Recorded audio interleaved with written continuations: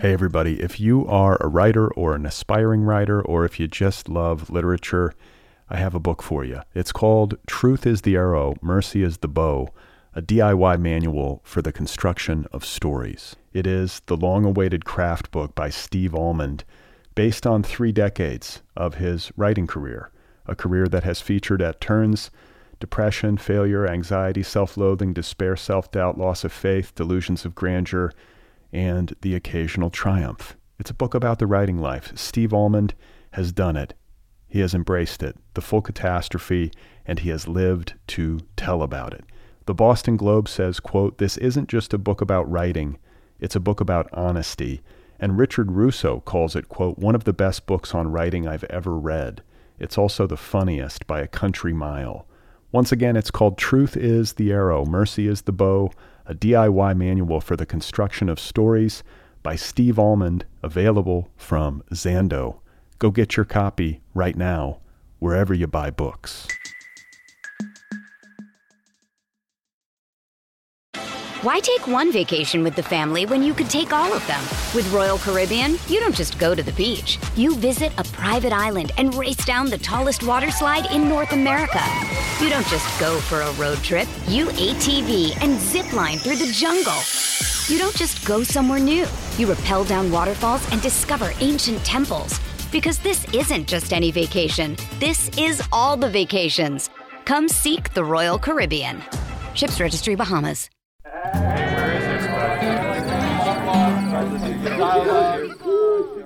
Hey everybody, welcome to the show. This is the Other People Podcast. I'm Brad Listy, and I'm in Los Angeles. It's nice to be with you. Thank you for tuning in.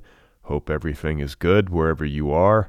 Don't forget to subscribe to this show wherever you listen. You can also subscribe on YouTube. Follow the program on social media, TikTok, Instagram, Twitter, and Blue Sky. So my guest today is Lexi Freiman, author of a new novel called The Book of Ein. I think so. I mean, this one is a little bit closer to my own life. I think this one was more fun in a way because I was drawing on a lot of experience. And I think maybe I cared a little bit less because, with a first book, I think I was more nervous about that one. And then with this one, it's like, well, you publish a first book and like your life doesn't really change, and the sort of fantasy, whatever fantasy you had of what it would mean to publish a book, that like stuff didn't happen. So I felt like I was writing in a vacuum a little bit, even though I guess that was the experience of the first book in a way. But yeah, maybe I just care less the older I get. All right, that was Lexi Freiman. Her new novel is called The Book of Ein, available now from Catapult. This is a very smart, very funny book, a biting satire of both our political culture and the people who rage against it. In The Book of Ein, we follow a writer named Anna as she embarks on a journey of self-discovery in the wake of a personal and professional cataclysm that arrives in the form of a cancellation. Anna gets canceled and sets out from New York to Los Angeles to Lesbos in search of artistic and spiritual fulfillment through the exercise of Randian philosophy, which is to say the philosophy propagated by Ayn Rand, author of the novels The Fountainhead and Atlas Shrugged, books that have over the years become sort of foundational texts for the modern ultra-conservative movement. So Anna, our protagonist in the Book of Ein, is exploring, among other things, the Randian virtue of radical selfishness. And Lexi Freiman, in this novel, is speaking not only to a particular millennial loneliness, but also to a timeless existential predicament, the strangeness and absurdity and hilarity of trying to find meaning in the modern world. I had a great time meeting Lexi Freiman and talking with her about her excellent new novel. That conversation is coming up in just a bit.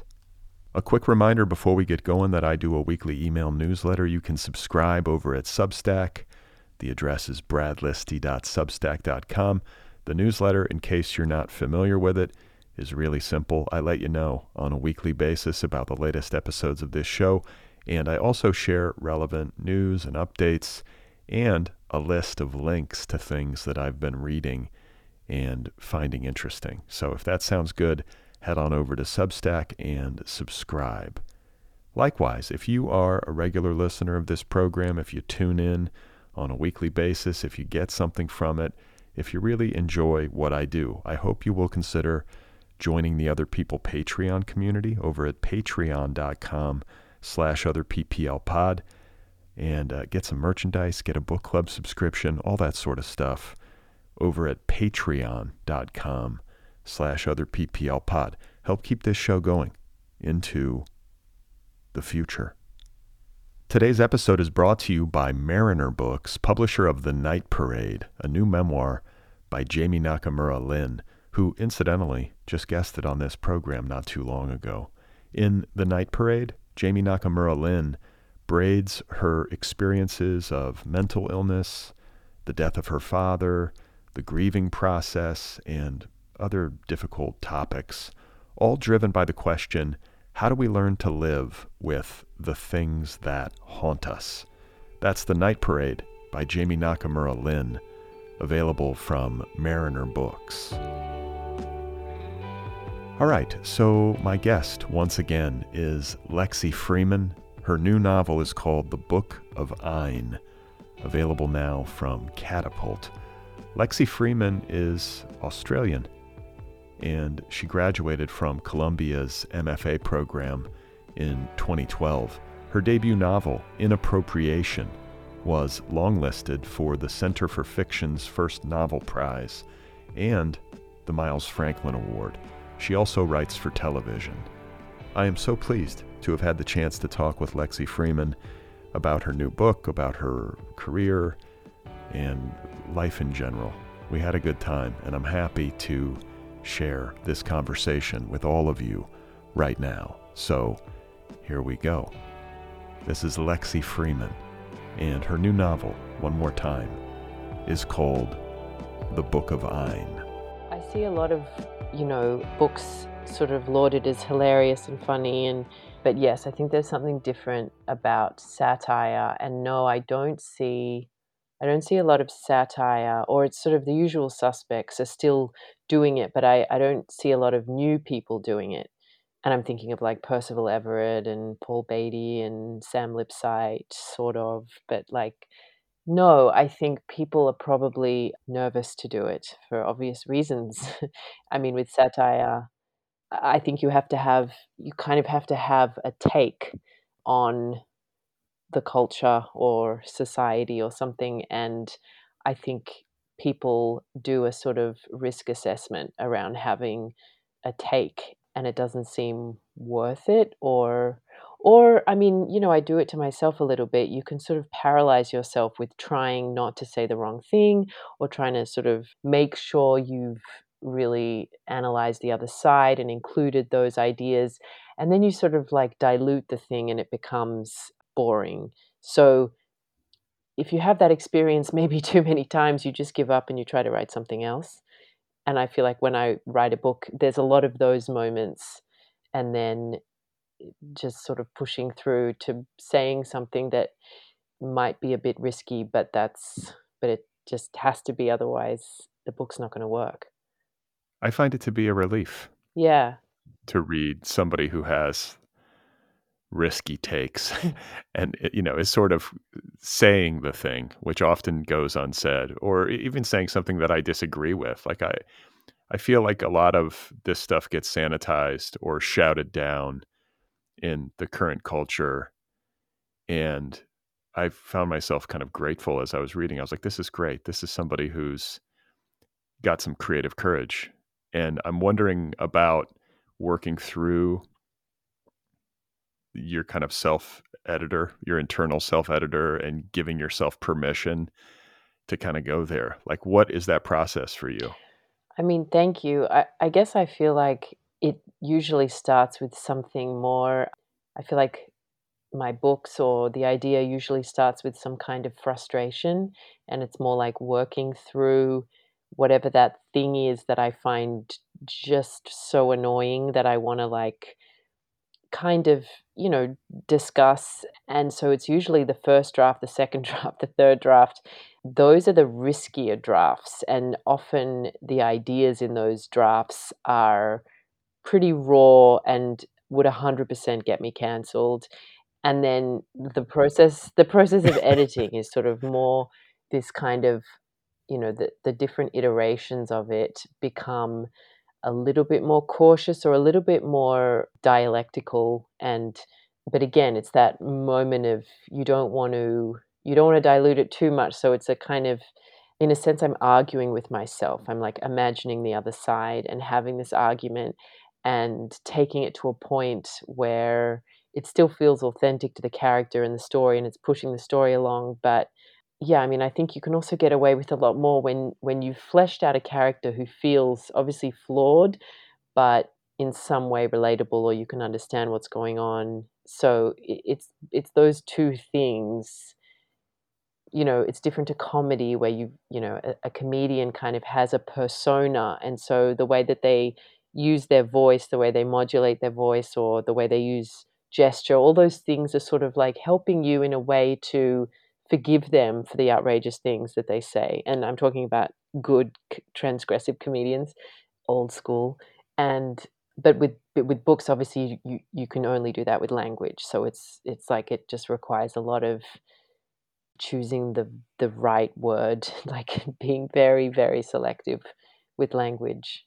So you talk about kind of the origin of your satire and this book, kind of how it's rooted in frustration Yeah. and something that's sort of like nagging at you, like mentally. You keep thinking about it and chewing on it, and maybe you can't quite see it clearly. And so writing might be a way to get closer to a clear view. Yes. Can you tell me like what it was that was frustrating you? Ooh, I'm gonna try to remember. But yes, I feel like it's almost like a tweet. I don't post. I mean, I don't tweet, but it's like it's a thing that if I just said it, in the spur of the moment, all that energy would have, it would have diffused it, and it would be over. So it's almost like it's a thing that you cultivate and you sort of like, continue to sort of think about and argue and argue with yourself about. And I think with this idea, it was, I don't remember specifically what it was, but I think it was something around virtue signaling and a kind of culture of something to do with like a sort of disingenuous altruism or a kind of collectivism that I felt was rooted often in more tribal and often psychological kind of impulses, and not really this kind of pure act of goodwill. And I kind of was I was sort of frustrated with that, and then the sort of counter argument to that, the most grotesque counter argument would be Ayn Rand. And so I started reading her nonfiction and looking for the places where I could relate to her arguments, her argument for selfishness, for like, mm, living for oneself, and how that is, a moral system that she and many people believe is works. So you were just as kind of an exercise reaching for Ayn Rand because it felt like the counterweight to what you were seeing maybe online with respect to like the pieties of the left. Yeah, I think it was. I mean, I obviously could have reached for many other sort of more kind of sophisticated thinkers to argue against the virtue signaling or that thing that was frustrating me. But I kind of wanted to use Ayn because she is a figure. She's such a kind of polarizing figure, and because the ideas are quite simple and easily digested, and it's not that fun kind of trying to satirize, like, I don't know, Nietzsche, or your book becomes a different kind of thing then for a different kind of reader. And I wanted, I wanted to kind of use what felt like outrageous and sort of unjustifiable or inarguable, and find the argument, or like find the argument that would work for me as someone who considers themselves to be on the left for the most part. Like, find the stuff that I agree with in her philosophy. Like, that's a much more fun project than talking about someone everyone already agrees with. Or I think that's that and it's hard. It's like there were moments where I was like, oh Jesus like every time a billionaire went to space or some other fucking thing happened in the world that was just like, oh God, capitalism is so fucked up. I was just like, how can I justify this character's decisions? And like, everything leads back to this problem of the free market, or whatever, deregulation. And but I think I moved a little bit away from the economic stuff and was more interested ultimately in the kind of spiritual aspect of her philosophy, in the sense of like, what are we living for, like the life philosophy. Which I found I could argue better for that. So narratively, just so we can keep listeners Hmm. oriented, especially those who have not yet had a chance to read, the Book of Ain is about a woman named Anna, who is an author who gets a terrible review in the New York Times and is essentially canceled. She has written a satire of the opioid epidemic that is labeled as classist, and it kind of undoes her life and her career. And so in response to this, we see her embark upon a kind of journey. And it is a spiritual journey, which is something about the book that I quite like. It's a philosophical book, but it's also got like really uh, deep things on its mind. It's like got a lot going on at like the heart level. It's not just a thinky novel.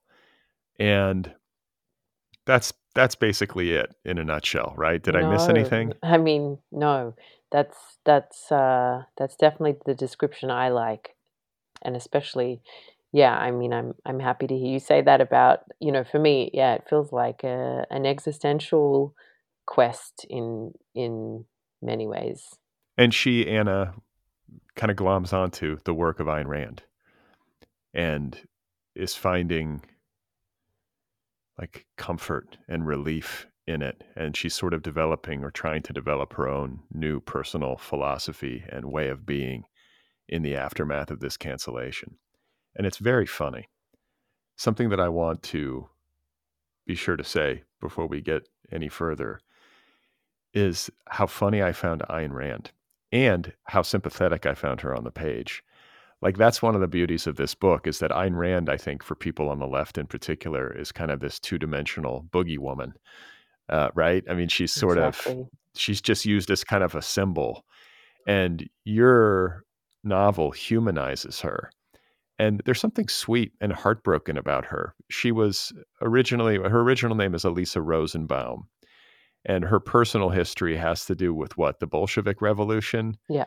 And her father, a pharmacist, essentially losing his livelihood to a group of fascist thugs who came and essentially forcibly removed him from his pharmacy, with Ayn or Elisa observing as a 12-year-old girl or something. Yeah. So this seems like the formative experience of her youth, correct? Yeah. I mean, it couldn't be more perfect for where she ends up going ideologically.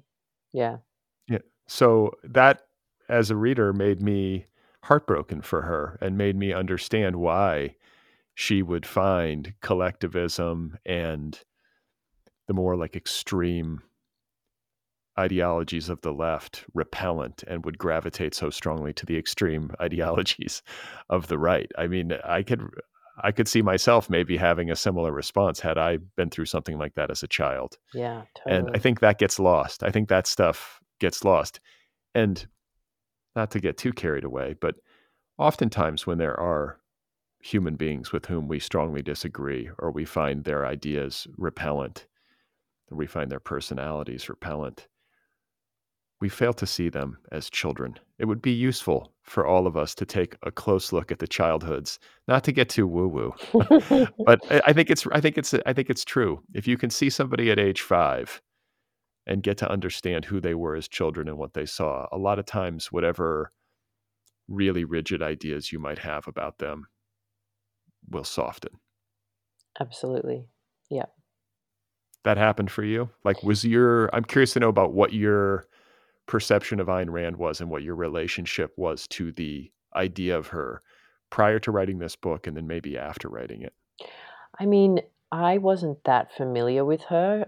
Being Australian, she's not sort of an important figure for us. So I knew about her, but I only really kind of became interested in her when I moved to the US and talking to people and hearing how much they despised her. She became interesting to me. So I don't think I ever had like a strong feeling about her before I really started researching.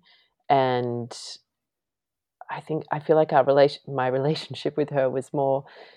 I had frustration with her when I was like, "Oh, really? Like you had to become obsessed with a like psychopath who like murdered this girl and like you wrote this whole treatment of like all these details." I'm like, "Ugh, like why couldn't you just not do that? It really is going to make it hard for me to like get on board with you." But I loved reading about, I mean, I read a couple of biographies. One was written by the man that she had an affair with for like 7 years, who was 25 years younger than her. His wife wrote this biography that's pretty fun. Then they and her and Ayn were friends. Reading those biographies, yeah, when there's like things that little details that you get, like that she loved musicals, and there was this part of her that like just wanted everything to be fun and light and beautiful and like that lived in her as well and just like trying to understand the kind of combative person that she became quite early on, who like never seemed to really experience much joy in her life, obviously like a workaholic and you know yeah, like trying to figure out how all those pieces fit together was interesting. But at the same time, like I agree with what you're saying in terms of like when we understand a person's childhood, then they become more human to us. And but there's a part of me, and obviously in the book, where the book kind of argues against this in a sense that like do we have to know a person's like trauma or backstory in order to have empathy with them? And it's not a question I can answer. It feels like it's like a problem for the novel in a way. And different people have handled it in interesting and different ways. And yeah, I in a sense I would love to not have to tell those stories about the childhood, and I wish there was a way that we could just be curious about each other without that. Or maybe it's just that it feels clumsy to add in the backstory sometimes. But that's a like almost a technical thing as a writer that you sort of think, how am I gonna do this in an interesting way? Well, I just think as a human matter, it's easier for me to understand somebody. Mm, It provides context. It's the origin story, mm, for her, or at least a central part of the origin story. So mhm. to read the work of Ayn Rand or to have a conversation with her, about matters of philosophy and objectivism and everything, and to not know that she watched her father lose his livelihood in his pharmacy at age 12 in the Bolshevik Revolution feels like you're, sort of adrift. You're not getting the full picture. Yeah, you just think she's like an asshole or something, and it's like even people like yeah, I was just thinking about this today. It's like funny the way people align themselves with the sort of the winners and the losers, or the victims and the perpetrators, or the oppressed and the oppressor, and like it always comes down to some kind of the way that you identify yourself, or some kind of thing that's happened to you that has marked you, or kind of, obviously made you feel like you kind of align more with one side. And yeah, and I do think there's value in that, but then it also gets like really, it gets tricky, because yes, then we look at like what made Hitler the way Hitler was, what makes Trump the way Trump is, and I think that's also really interesting. It's like a whole other book, but yeah, I think it's like a really interesting moral kind of question. No doubt. Hey everybody, if you are a writer or an aspiring writer, or if you just love literature, I have a book for you. It's called Truth is the Arrow, Mercy is the Bow, a DIY manual for the construction of stories. It is the long-awaited craft book by Steve Almond, based on 3 decades of his writing career, a career that has featured at turns depression, failure, anxiety, self-loathing, despair, self-doubt, loss of faith, delusions of grandeur, and the occasional triumph. It's a book about the writing life. Steve Almond has done it. He has embraced it, the full catastrophe, and he has lived to tell about it. The Boston Globe says, quote, "This isn't just a book about writing, it's a book about honesty." And Richard Russo calls it, quote, "one of the best books on writing I've ever read. It's also the funniest by a country mile." Once again, it's called Truth is the Arrow, Mercy is the Bow, a DIY manual for the construction of stories by Steve Almond, available from Zando. Go get your copy right now, wherever you buy books. Why take one vacation with the family when you could take all of them? With Royal Caribbean, you don't just go to the beach. You visit a private island and race down the tallest water slide in North America. You don't just go for a road trip. You ATV and zip line through the jungle. You don't just go somewhere new. You rappel down waterfalls and discover ancient temples. Because this isn't just any vacation. This is all the vacations. Come seek the Royal Caribbean. Ships Registry, Bahamas. Yeah. I think a lot of us have thoughts along these lines. And Yeah. I feel like when it comes to Ayn Rand being funny, that is not something that I necessarily had in my brain prior to reading your novel. And I'm wondering about you. Like, you're obviously a funny person, though I should say you present relatively seriously.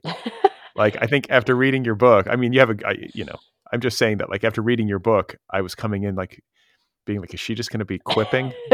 But it doesn't necessarily surprise me that you're not. I think sometimes on the page, people are one way, and then, it's impossible to maintain that level of funny. Yeah, and I think I've met a couple of comedians in my time, and really funny people who in person, yeah, were not that funny, or they were more interested in being smart or being insightful, or there was, a different kind of conversation than what I'd expected.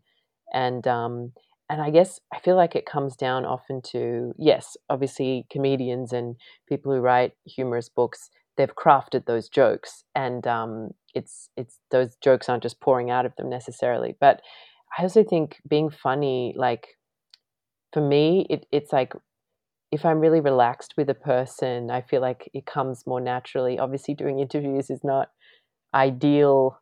I'm not like as relaxed as usual, but I find that's like a big part of it as well. And that kind of ties into cancel culture in a way, because it's like when you feel safe and comfortable and like you can just make jokes, then you'll be naturally more funny.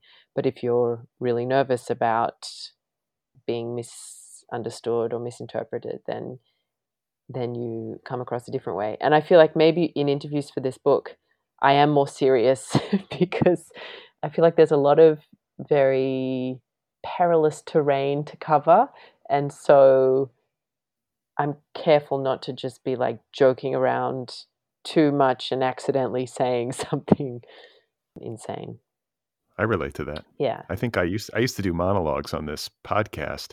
Oh, yeah? Where I would because I just thought that's what you're supposed to do. I think I started years ago listening to like comedy podcasts because that was what was proliferating early on to the greatest degree. And I thought you had to do that. And I'm not a comedian, but I honestly, first of all, I kind of ran out of things to say. There's only so much you can talk about. I got sick of hearing myself, but I just feel like it's too fraught. I'm like, nobody needs to hear me opine every week or twice a week. Yeah, It's too much. It's better to save it for a book, right? Where you have some exactly. time to kind of review. And Exactly. I want to make sure to finish this thought about Ayn Rand being funny, because I'm wondering if you didn't find her funny going in and then discovered that she was funny. Like there's something inherently comedic about her that it's so unexpected and wonderful to think of this woman who is a wounded child, as we all are, and who in response develops this really passionate, like philosophical approach to life that is rooted in the self and in kind of like the virtues of selfishness. Incidentally, as you were talking earlier, somebody who flashed into my brain was Walt Disney. Oh. When you were talking about Ayn Rand loving musicals, I was like, wow, because Walt Disney was a very hard right human being, but he Yeah. had this very kind of like, obviously this obsessive desire to create this kind of utopian small town or whatever, and Mm-hmm. kind of obsessed with Americana. But anyway, like to think of Ayn as this wounded person who then becomes really strident in her political and philosophical beliefs and becomes kind of the virtues of selfishness, but then who also in her life I think is thwarted romantic, has like romantic ambitions of hers that are thwarted, disappointed by men in her life, heartbroken, and also ultimately, and in conjunction with that, I think sees her philosophical approach to existence come apart a bit. Mm-hmm. Do you agree? I mean, right? Like it Oh, sort of yeah. fails. I'm wondering in your reading of her, how much she acknowledged that or understood that it was maybe more wobbly than she wished it were. I mean, I don't think she ever really acknowledged the sort of hypocrisy in her philosophy that sort of revealed itself through her personal relationships, and namely through this kind of open affair she had with one of her students, where he basically stopped, I think, fell out of love with her, started seeing another woman. And so this whole idea of, you know, selfishness, and the way she had justified her own selfishness to her husband, who knew about the affair, and her partner's wife, and all of that kind of fell apart in the end because Nathaniel, her lover, had been lying to her, and these were the people who were supposed to be the most ferocious, advocates of her philosophy, and they just, like, he totally failed her. But I don't think she blamed the philosophy. She blamed the people, and I think that's where she is kind of, you know she's a limited person. I mean, it's no accident that people often read her as teenagers and like really love her books, and then kind of re-encounter her in college, and then it's like really embarrassing that they liked her. Or And I think she speaks to this like adolescent sort of, fearlessness, and like very like young, unwise, unsympathetic, like lacking in compassion and the ability to sort of, you know, have a more dialectical view of the world. It's like she got stuck there and was just there her whole life.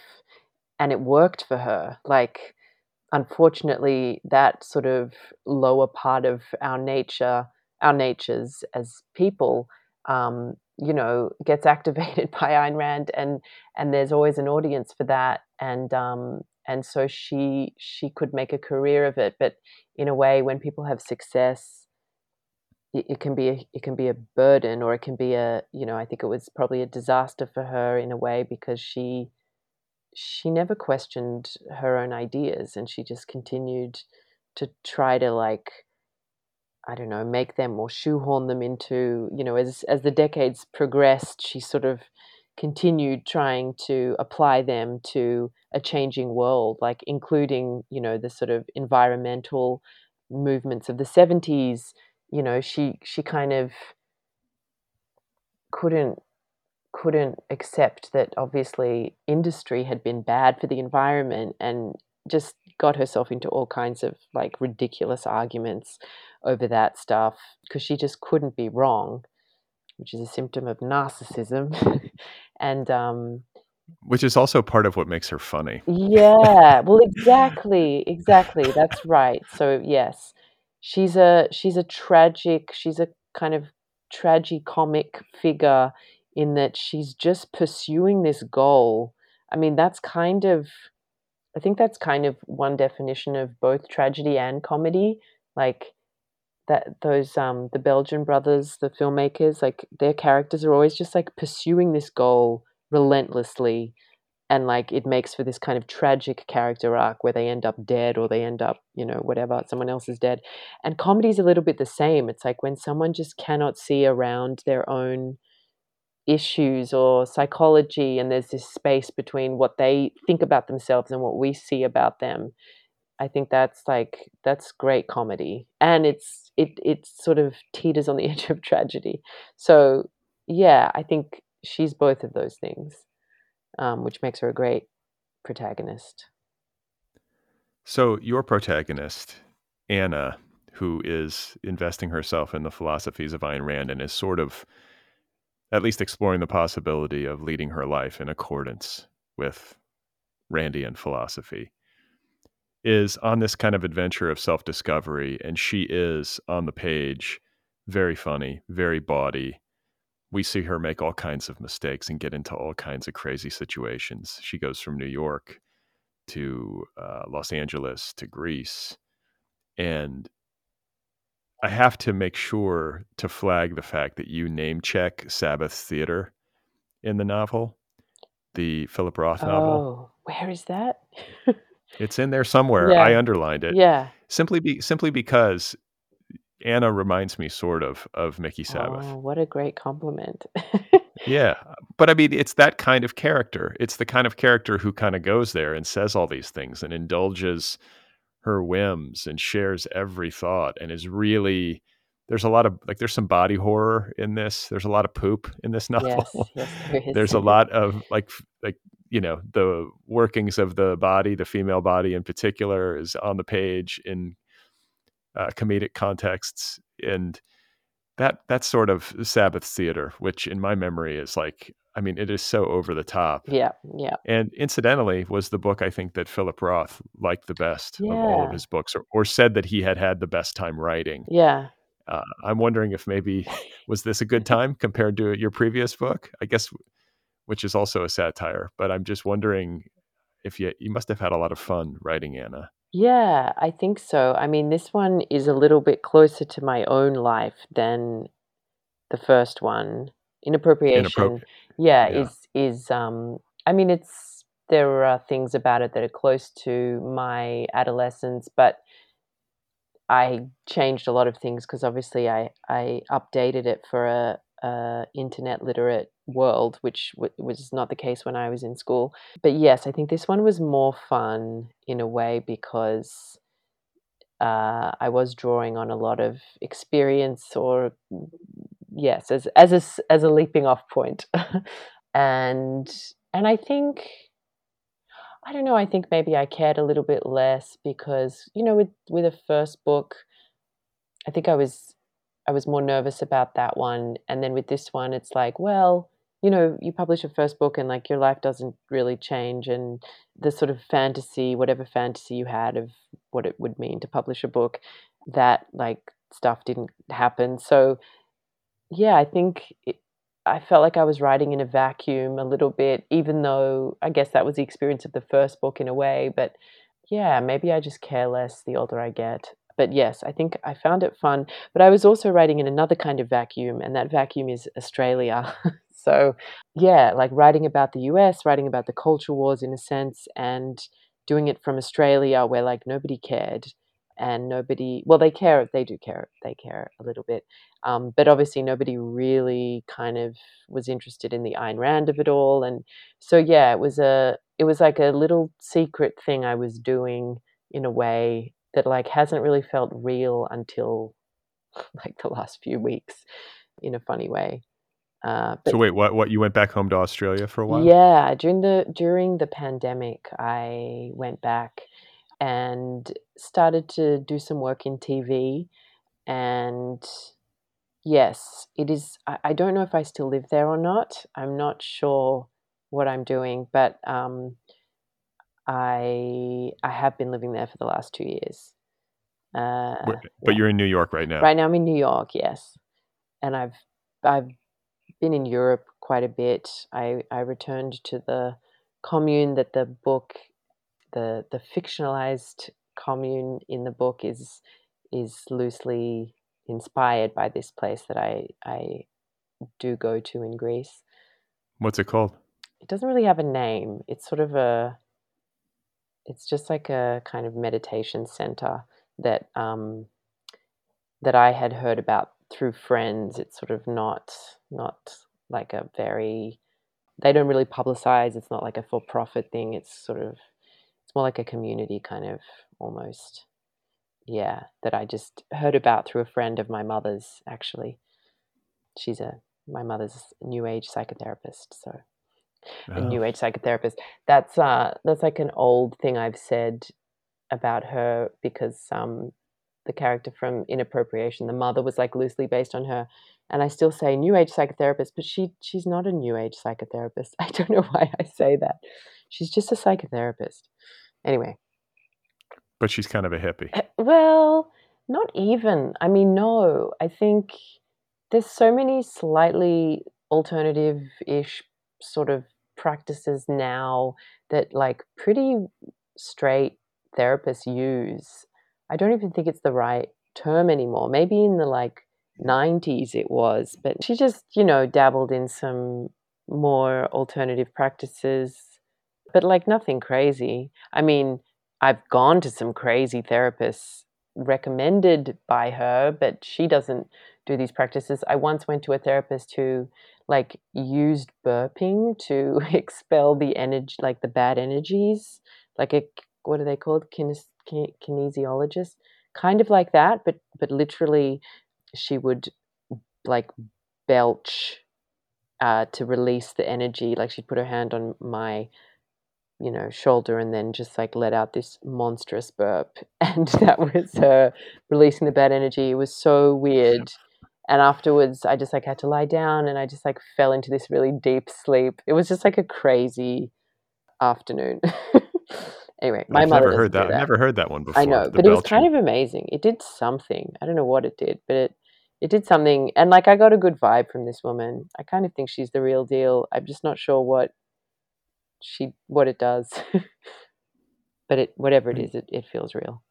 All right. Well, I want to ask you, we're going to come back. We're going to come Okay. back to the spiritual, but I want to ask you a kind of craft question. Mm-hmm. Something that this book did to me as I was reading it was it made me keep wondering about how you wrote this book, like what it actually looked like to go through and to write satire and to walk this kind of tightrope that you have to walk when you're writing in a comedic, satirical mode, and you are testing the limits of what's appropriate. Mm. Like, you do a very deft job of it. And I'm wondering, and you said earlier that like the first or in second drafts would likely get you canceled forever. Mm-hmm. That doesn't surprise me. But what I want to ask you about is the third and fourth drafts where you're really honing it and maybe working with an editor or something to try to pick the right words. I mean, so much of this does come down to just very selective word choosing and phrasing and making sure you get things calibrated just right so that it maybe dances up to the line, maybe puts one foot over the line, but then comes back and doesn't go so far as to irretrievably offend, or I don't know. Like, can you just talk about that process? Because it's unique to comedic writing and satire to try to do this, and to sustain it over the course of a novel feels extra. Like, it's one thing to write a joke. Yeah. It's another thing to write like a script for a half-hour comedy on TV. Yeah. But an 80,000 word novel in this mode presents challenges. Yeah. Yeah, I mean, look, I don't think it's the third or fourth draft that is. I think that would probably also get me cancelled. It's like I do edit a lot, and I think what happens, the biggest thing that happens maybe as you edit a book like this is that you get clearer and clearer on what the character's issues are. Like in the beginning, I think I had a vague idea. She's, sort of contrarian, a little bit narcissistic, sort of kind of moves between like blaming others, being a bit of a victim, and then sort of cutting people off and having this kind of more whatever kind of superior sort of complex or whatever. And um and then as you go on, you sort of it's like, yeah, the character just becomes richer and more complex and has these little things that obviously preoccupy or that they fixate on, and so you're not just commenting or kind of making fun of the culture or other characters. You're also like you're like injecting this character and this voice with like more of their little ticks, and like in a sense that makes them kind of more of a relatable, or like a person that you can kind of understand, but also you see the flaws in the person. And I think what's going on in some unconscious way is that the reader knows that the writer knows that this person is like having an emotional moment, or is confused, or is just like reacting. And so the thing they're saying is not, it's like not being taken as seriously as it otherwise would be, and there's still always like a little grain of truth in there, or like it's but there's a sort of a disclaimer like inbuilt into their psychology that you're sort of cultivating, or you're like growing as you do multiple edits.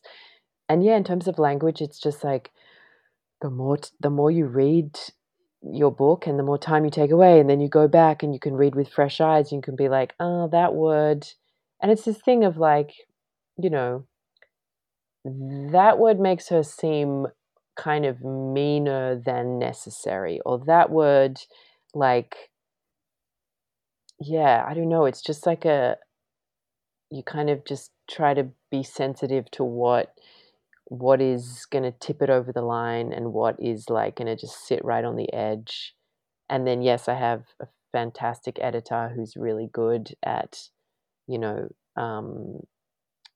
yeah, her line edits are great, and there's a few times she would say, do we need this word or whatever, and that's also really helpful.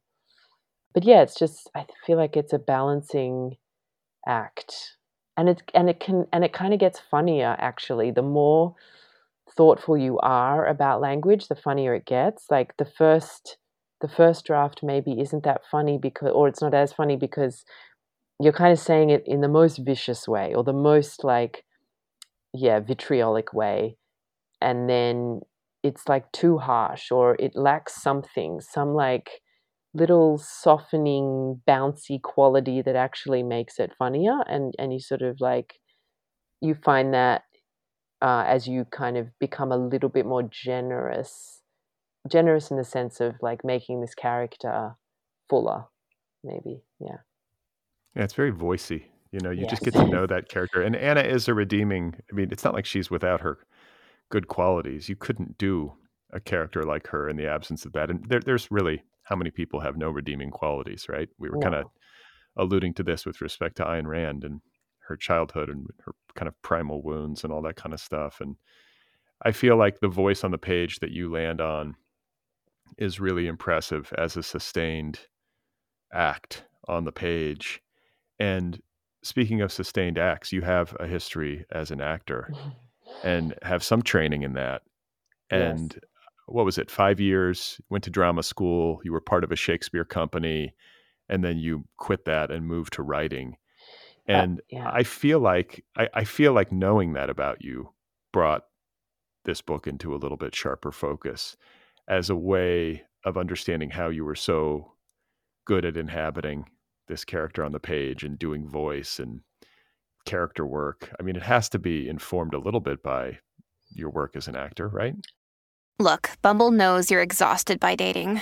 All the must not take yourself too seriously and 6'1" since that matters. And what do I even say other than hey?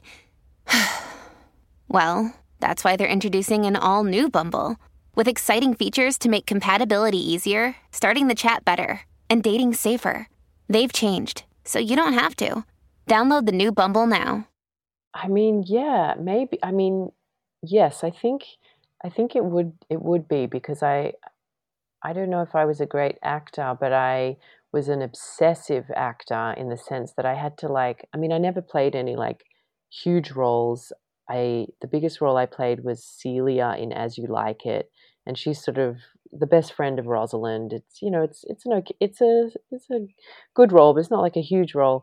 And I gave her, this incredible backstory, and I had playlists, and yeah, I think I really tried to inhabit a person like her, and I decided she was a certain kind of person in every, and like, yes, the emotional, like what she was going through emotionally, and she's a bit of a brat, or yeah, that's what I kind of came to in the end, that she feels like she's losing her best friend, and she's a bit sort of maybe a little bit self selfish about that, or I can't remember if that's quite right. But anyway, I just made a strong decision about what kind of person she was and inhabited that. I feel like yeah, I think that's obviously affects like especially a first person narrator, which this book is. And the first book was a third person, which I'd always thought was sort of easier. And in a sense, I think I was a little bit scared of first person because it seemed, more risky. Like you can't sort of hide as well behind the third person omniscient narrator who can, in a sense, like, wink or nudge the reader. And, with a first person, it's just all out there. And so there's other tricks, you have to perform to let the reader know that you, as the writer, know that this person, well, what I kind of said before about, giving them this rich psychology so that what they say is not taken necessarily at face value. And there's like a whole, iceberg. Yeah, I think that's probably where the acting and the just that like work, that Stanislavski, like what do they want? Where are they? What's happening? All that stuff. I think I asked myself those questions a fair amount through the plotting of the book. And you no longer act. No, I don't. I think I made a good decision to stop acting. I mean, I just didn't like living a life of waiting around for someone else to give me a job. Um, I found that kind of stressful, and just I didn't like the lack of, agency. Or so I think this lifestyle suits me better, just going into the void, writing a book, and then emerging a few years later, and trying not to say the wrong thing on a podcast. That's You're doing great. You're okay, doing good. great. But that makes sense. Acting is strange in that way, in that it's a creative endeavor in which you need to receive permission from someone else to engage in it. Yeah. Yeah. I mean, you can do things now on like TikTok and Instagram, and obviously lots of people have come up that way. But when I was doing it, you kind of just, I mean, I think you could make like a web series, but even that was like, oh my God, I can't, I didn't really understand what that was. And yeah, it just, yeah, I'm glad. I feel like it would have been a difficult thing, a difficult career, especially as a woman, navigate all the image stuff. But look, I mean, I didn't even get to the screen. I was doing like Shakespeare, and no one even wanted to put me on camera. So these were not necessarily issues I was going to face. Well, you do send up in your novel kind of social media, micro content culture. I mean, Yes. this is something that is on your radar for sure. And it is funny. I mean, Big Boy is a very funny character. This young love interest of Anna, who is like, what is he doing? He's just making like little TikTok videos or whatever, and Yeah. something like that, Yeah. but making like a living at it. Yeah. Oh, yeah. Yeah, that's so strange, all this stuff. I was just reading before we started this call, I was reading an article, I think in the Washington Post about OnlyFans. And it was all about this like farm in Florida, which has like become this huge like hive of OnlyFans God. people Oh, who are God. essentially making like some version of amateur porn. They're like, Yeah. Yeah. it's either like explicitly porn or they're like working out nude for people and they pay for it. It's so weird. Yeah. Yeah. But And that they make whole so much scene, money. I know that's what's like, and it just doesn't, but it makes me feel there is some kind of like large feeling of no, this is bad in the aggregate. This is bad. This is a bad sign for humanity that this is what's happening. Yeah. I mean, I think porn is not a great thing. Not, like whatever. I'm not saying it shouldn't exist at all, but yeah, the way that it's kind of dominated, or the way that it's kind of messing up people's sex lives and their sexuality or their drive, or like we all know those stories. And yeah, I think it's the combination of social media and porn and all of that stuff. It's like it's not good for any of us ultimately, in the sense that I don't think I think we're kind of weirdly like disembodied now. Like I think that's kind of what the internet and just porn kind of does. It sort of like cuts you off from the rest of yourself as a sexual being. It's just like genital and yeah, I guess I feel like experiences that come up in the book, especially in the commune in the second half, are sort of examining some of that stuff, like what it means to be living a more embodied life in a place like that in nature, and then there's pitfalls there as well. Yeah, I feel like the attention economy combined with porn is a weird mix. Like it feels like the most base approach to trying to get attention online. It's like, okay, you didn't like my tweets? Well, now Yeah. I'm going to do CrossFit naked for you. It's like, okay, well, people are just grasping at straws. It feels really sad to me in some way.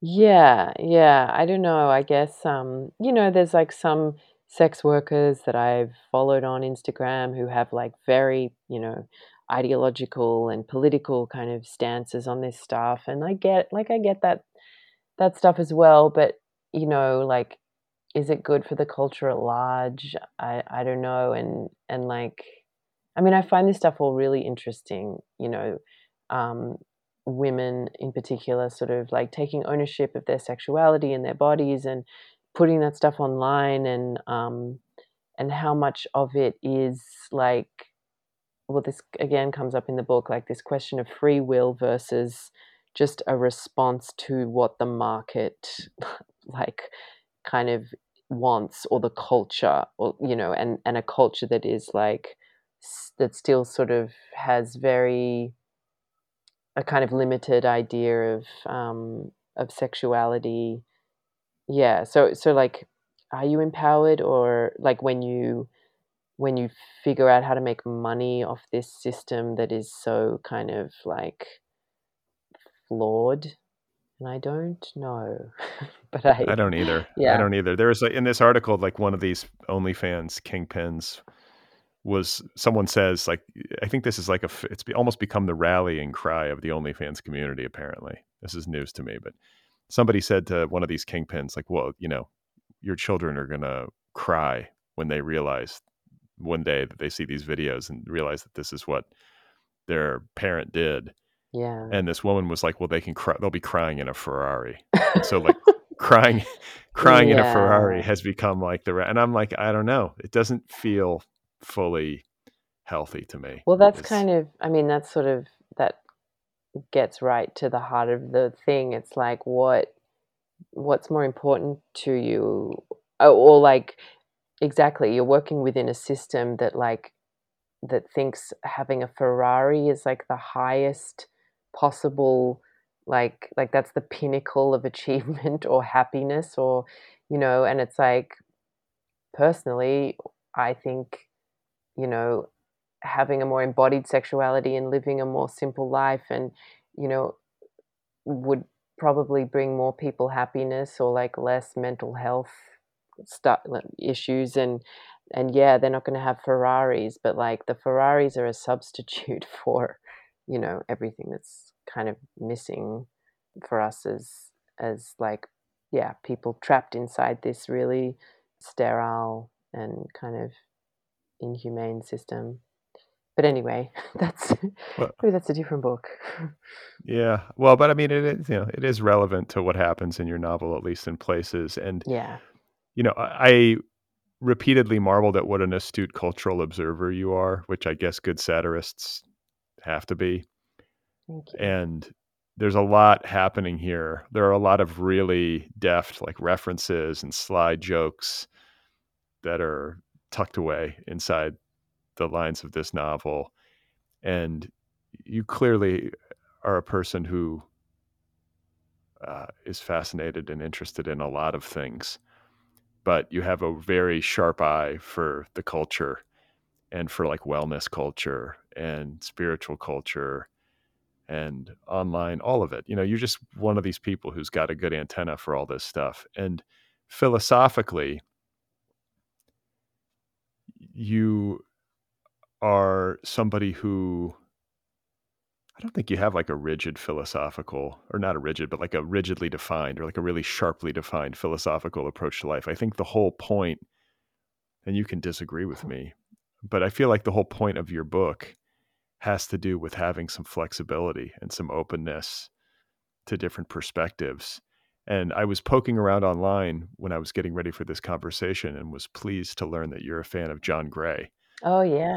the author Yeah. of Straw Dogs. I've had a conversation about Straw Dogs on this show more than once, Really? but like, oh yeah, like not a ton, but like whenever someone is like into Straw Dogs, I'm like, that book fucked me up, Yeah. like in a good way, in a Yes. good way.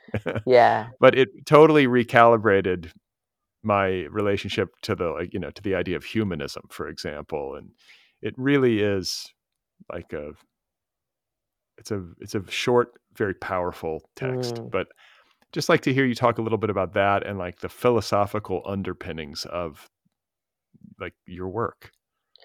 I mean, oh God, I'm like incredibly bad at remembering books and movies, and Me too. so I'm not gonna be able to say anything particularly insightful about Straw Dogs. But yes, that book was like such a relief, to use your word.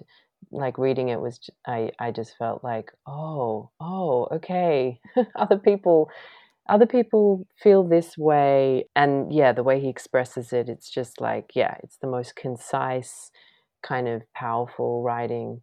And yeah, the ideas, I guess, are, I guess it's sort of, to just be very, to be skeptical, and to sort of like re-examine these established ideas of, like, whatever is kind of being dished out as as moral wisdom. And I feel like I read that book while I was writing Inappropriation, or around that time, and was just feeling particularly sort of alienated by what was happening in the culture, because it was a much more like fraught, sort of censorious, kind of weird moment with the identity politics stuff, as Trump was being elected, and people were like really freaked out, and so like bearing down more, like, I think that's naturally what happens.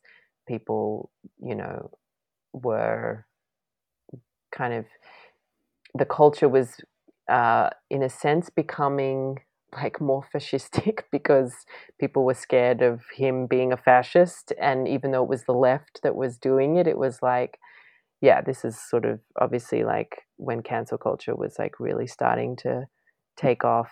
And yeah, I think it's just that thing of feeling like there is like this real like I feel like a real I feel very allergic to black and white thinking, and I feel like John Gray really, you know, that's kind of what he's getting at, just like to really analyze, to think for yourself, to not just take what looks like right thinking and you know and again, this is a little bit like uh, something that I like about Ayn Rand, which is that she's also asking people to think for themselves. Like she famously didn't read any philosophers. She read like a little bit of Nietzsche and Aristotle, but she was like, "Oh no, none of the philosophers are worth reading except for me, basically." And obviously that's a little too extreme. But just this, like, I just feel like people sort of don't think for themselves as much as well.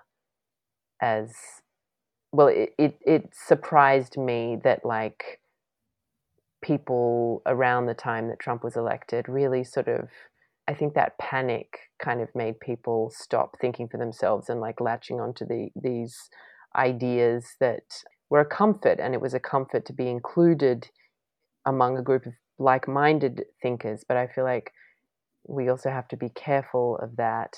And now, of course, we have a whole other phenomenon that sort of came out of the pandemic with conspiracy theories, and that's like really thinking for yourself in a way that's like not great, or has its own issues. Like everyone's an autodidact now who's got their like vision of what's really going on in the world. So like both things have their problems, but I just feel like that healthy skepticism and just like this kind of counterintuitive thing that John Gray is doing, where he's like taking this sort of perceived wisdom and kind of flipping it, and sort of, I guess, his humanism, it's I'm trying to remember, but it's sort of like he lets us be animals, he lets us be wrong, he lets us be savage, he kind of like, and I think there's some like very liberating ideas in there. I think once you've touched the most grotesque idea, or the most like the most kind of the verboten or whatever, I think naturally you'll gravitate back towards something closer to the middle, or something that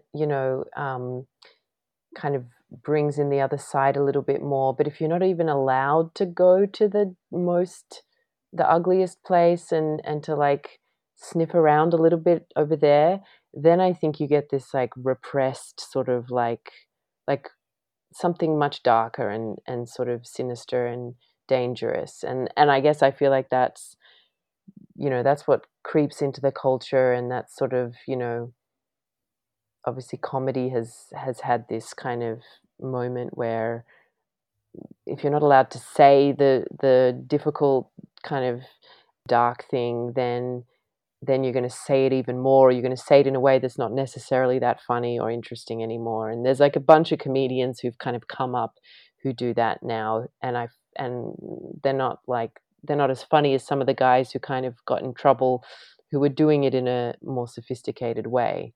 But the culture sort of just got too reactive. It is sort of fascinating how, when there is the elevation of an aspiring autocrat in the political culture, and the threat of fascism is real, that there would be a fascistic reaction on from the opposition.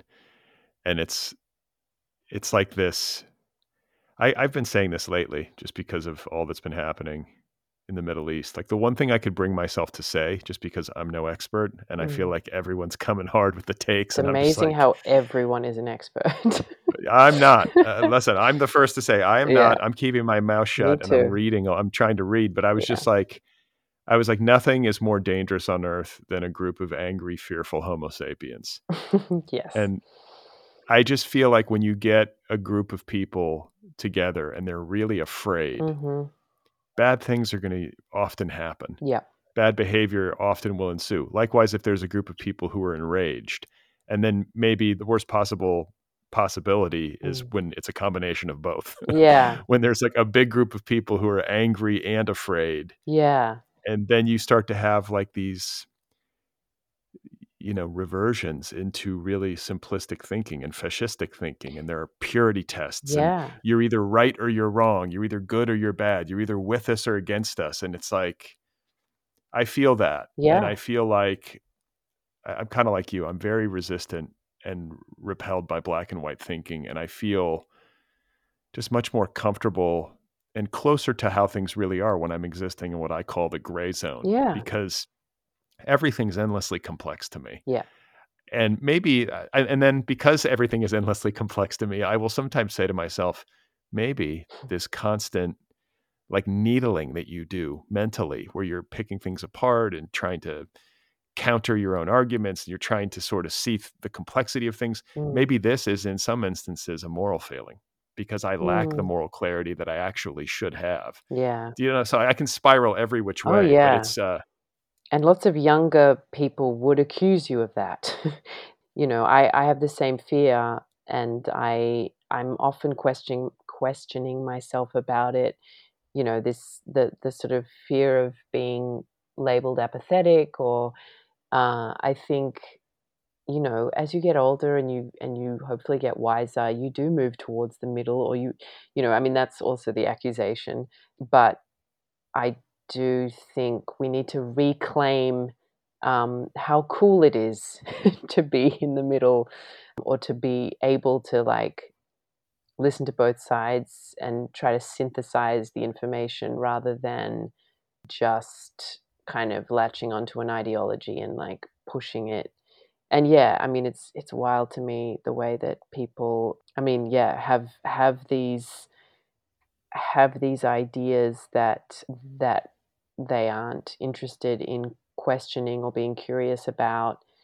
And I guess, this is kind of why I write books and why journalism terrifies me, because I want to have the space to, think through these complex things in a novel with a character who's got all of their issues, and it's filtered through them. And I think, you know that's a more interesting project, and I hope it's a more like satisfying thing for someone to encounter, as opposed to my hot take on Twitter, or whatever. And I also think this is a good, like, I think this is a part of the problem with what's happened in the last few years with comedy and satire. Like, I would say they are both really important sort of pressure valves for a culture, for, like releasing some of the dread, or some of the, even just the antagonisms that fester if we don't have a place to sort of air them. And in a sense, comedy should be this quite safe space where, you can, where a comedian can obviously like test the bounds of what is acceptable to say, and the audience can also like, I've had these experiences in comedy shows where, yeah, like the comedian is saying a whole bunch of incredibly offensive things about women, about Jews, about Asians, about whatever it is.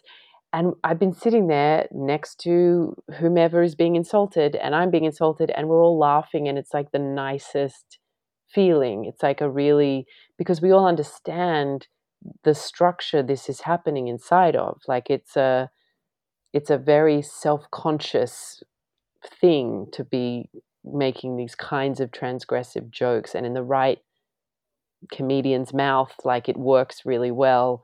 And I think, you try to, there's minds that are like not interested in that, and think it's so dangerous, it's not even worth, the risk of allowing it to be. And I just think that's a problem. I always say, I feel like comedy is the place where we need that space, and I feel a great affection for it and a great feeling of like permissiveness and just a feeling of forgiveness as long as the comedian is punching up. The only time I ever really take issue with a comedian is when they're punching down at somebody who's less powerful, or you know what I'm saying? If they're really hitting. And Yeah. I know there are nuances to that, but like what I'm trying to say is that like in general, if somebody is trying to make people laugh in good faith, even Mm, if it's quote unquote inappropriate, mm. I'm okay with that. I think we need some of that, and it seems like we have to. If we lose that space, I feel like we lose a lot.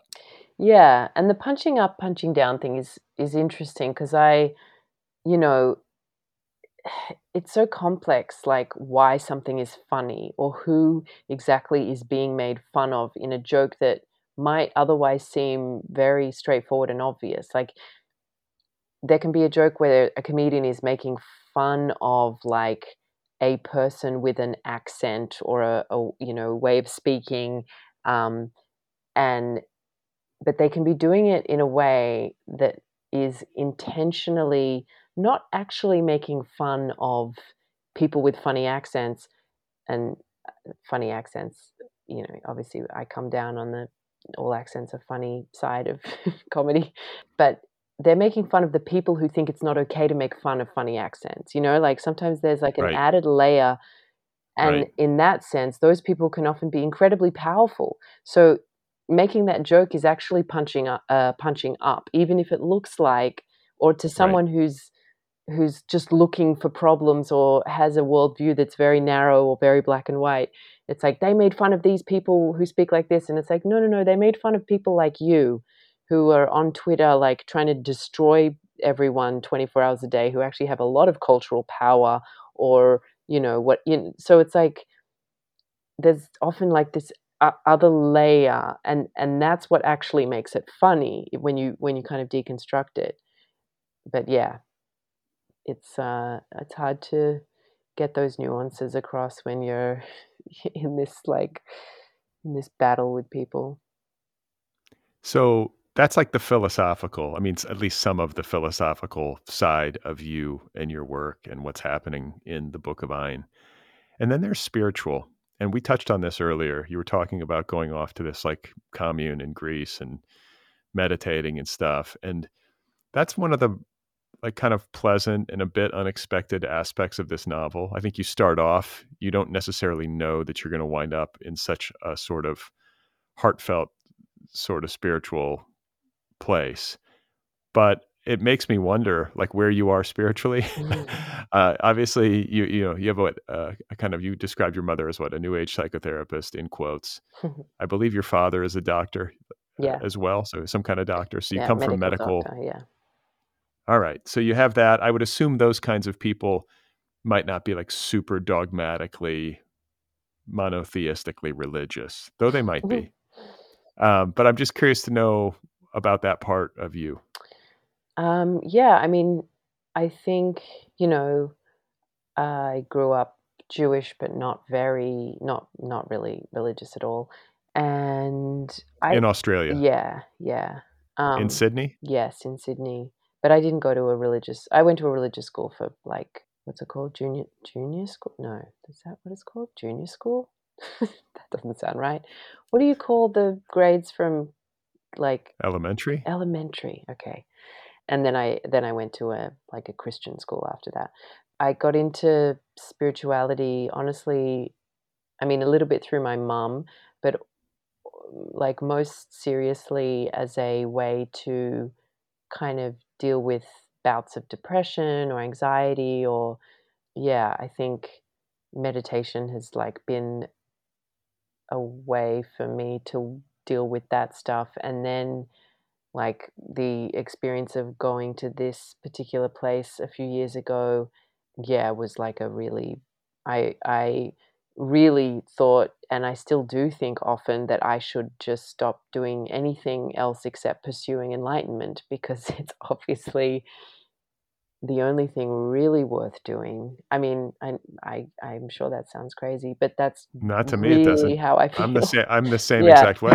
really, I'm getting ready to go on. I haven't told anybody this because I feel like people just sort of eye roll, but I'm getting ready to go on my very first meditation retreat I've been meditating since I was like 20 years old.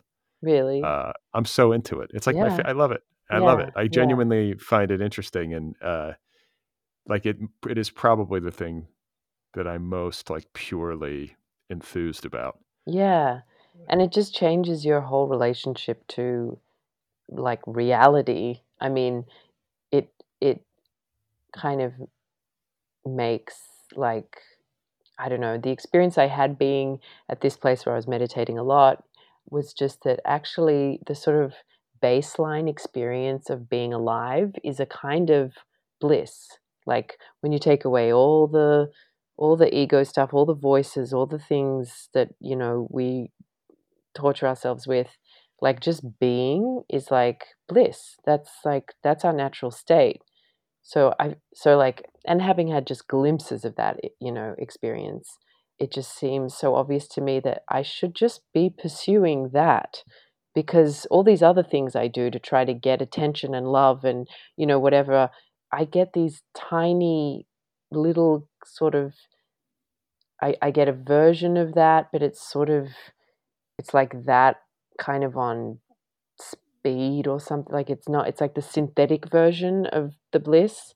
Like that's sort of what, you know, even publishing a book, it's like, oh, this should be like a really, and this is going to sound very ungrateful.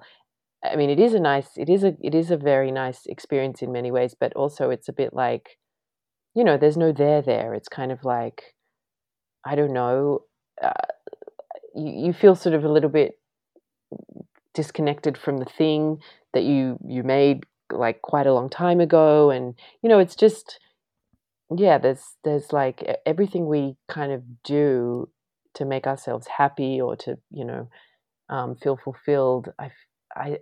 It always feels like there's something between the actual experience and us, or yeah, I feel like that being state is like often not present. So it's like, what was the point? What was the point of all this It's stuff? easy to lose it. It's easy Yeah. to lose it, and especially in this culture. It's like such a noisy world we live in, Yeah. and it it can feel like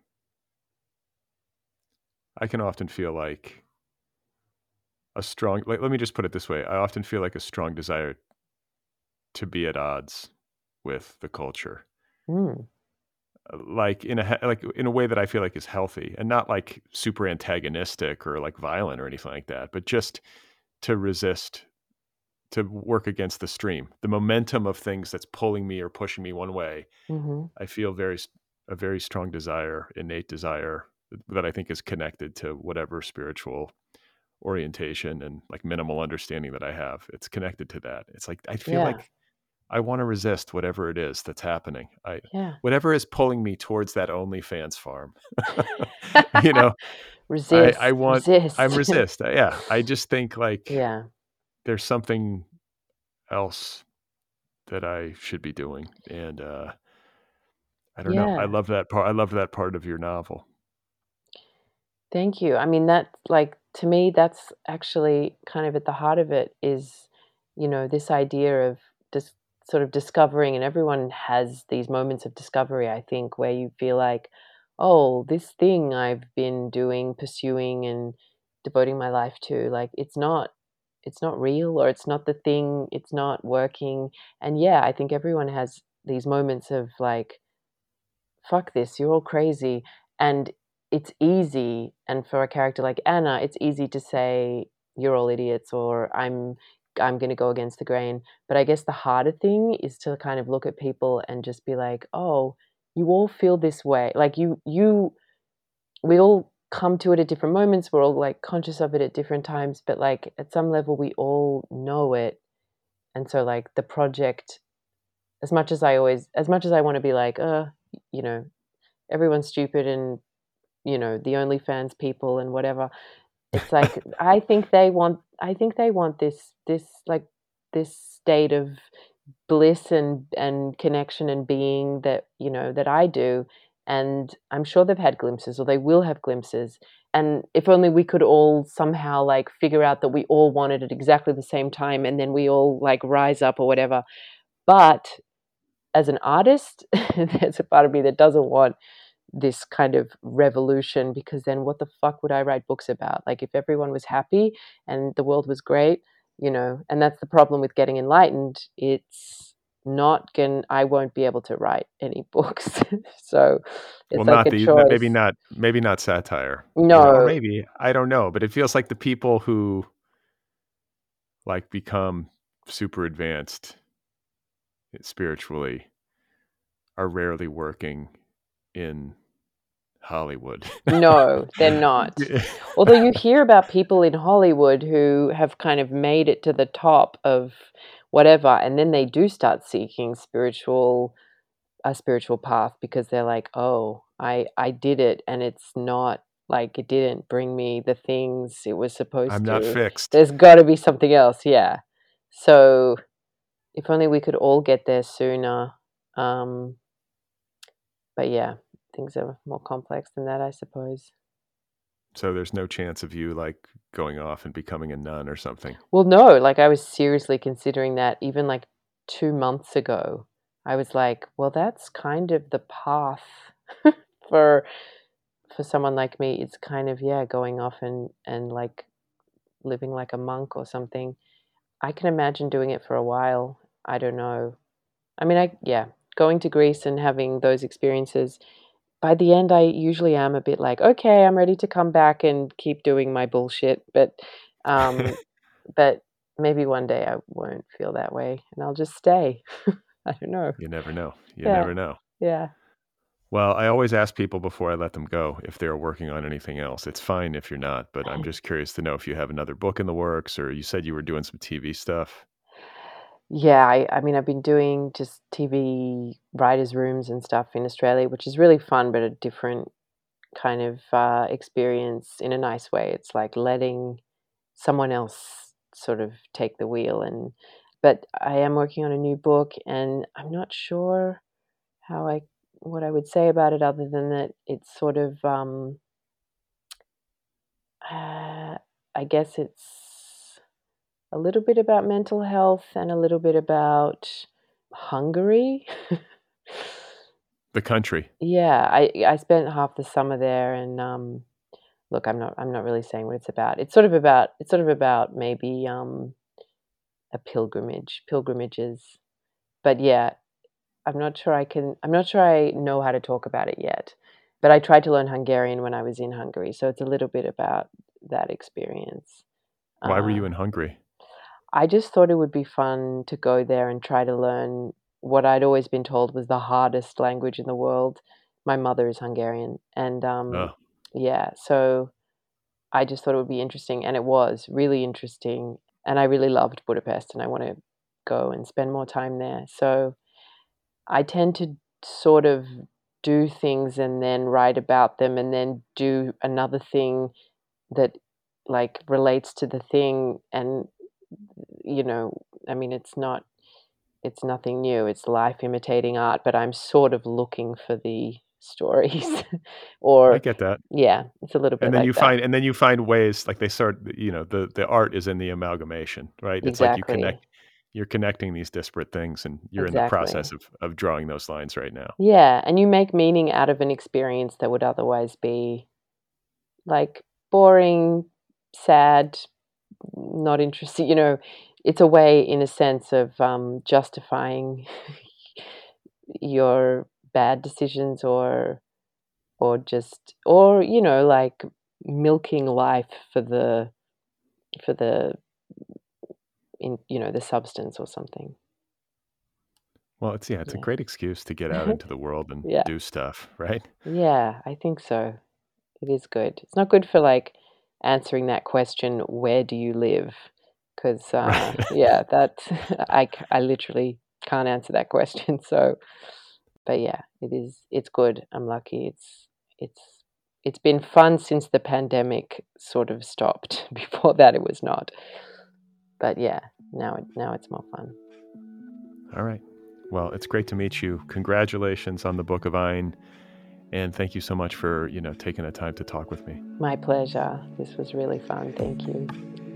Okay, you guys, there we go. That was my conversation with Lexi Freiman, author of the new novel entitled The Book of Ein, available now from Catapult Press. You can find Lexi on the internet at lexifreiman.com. Follow her on social media. I believe she is on Twitter and Instagram.